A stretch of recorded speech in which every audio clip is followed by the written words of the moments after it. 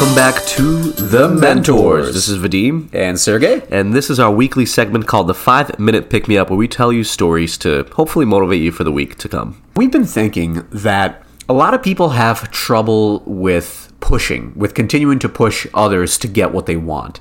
And in particular, this is a skill that we learned in sales. I think we've talked about this before, but it's so important in sales to keep the person on the phone so you can extract more information so that you can effectively sell to them. And we thought that we would show you a segment from an actual phone conversation that we had to show you exactly how we use persistence to get an answer for how much budget somebody might have to spend on something. And in particular, this was a situation where we were trying to pitch to a school principal this idea to speak to an assembly of all of their students, about 400 students in total, about the importance of entrepreneurship and why it's so important to be a creator in this life. Actually, it was a pretty cool opportunity. It was 1,000 students, and I think it was 500 at a time. So we would give 2 talks. But before we share the actual phone call with you, which hopefully will be helpful since it'll give you a real world example of how a conversation like this could go, I wanted to convey that this is not natural for everybody.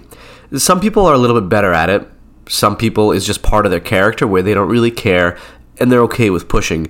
But it's okay if that's not something that you're naturally good at. It can be practiced.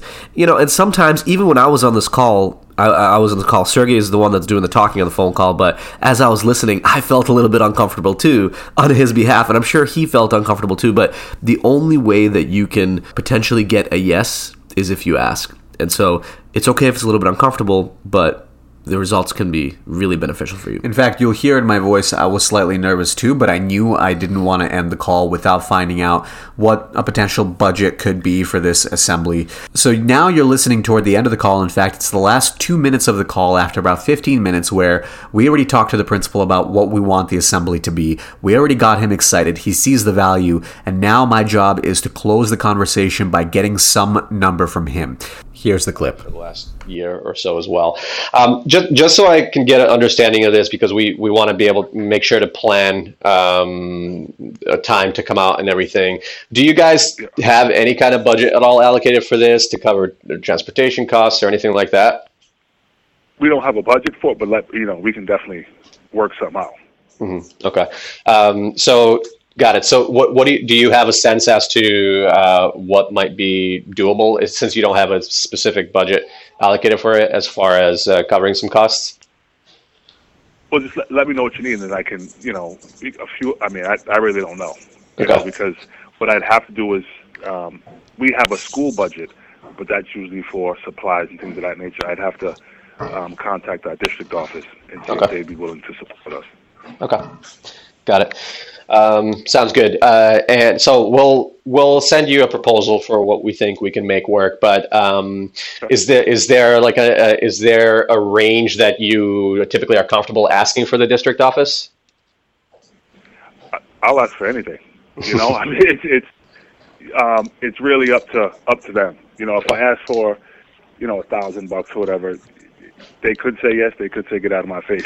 Okay. You know what I'm saying? So yeah. The way I approach it is I'll ask for anything because I think it's going to be beneficial to our kids. Yeah. And I have no problem advocating for our kids to anyone,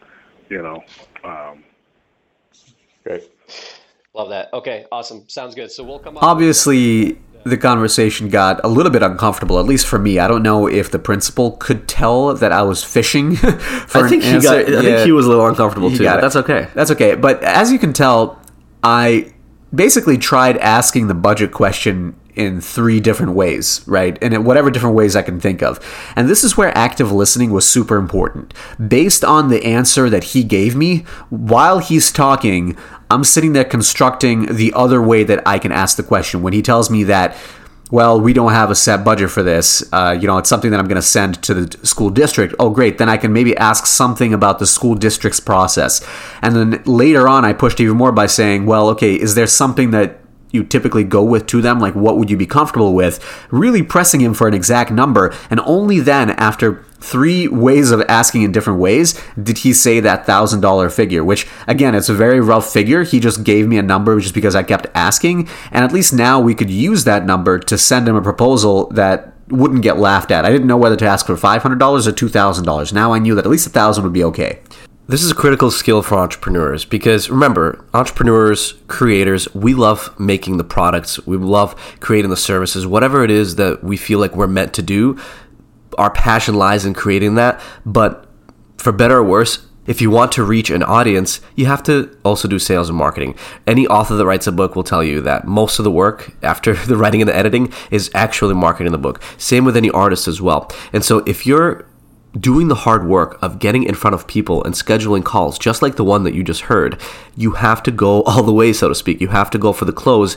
And even though it's not comfortable, you're doing yourself a disservice. Since you did the hard work to present yourself with the opportunity, you need to keep in mind that going for the close is probably one of the most important parts of actually getting what you want. So remember that this week, if you find yourself in a meeting or on a call where you're trying to extract some information about anything, about budget, about next steps, about what the other person or party wants, just remember, just because you're not getting the answer right away doesn't mean you won't get it. Keep pushing.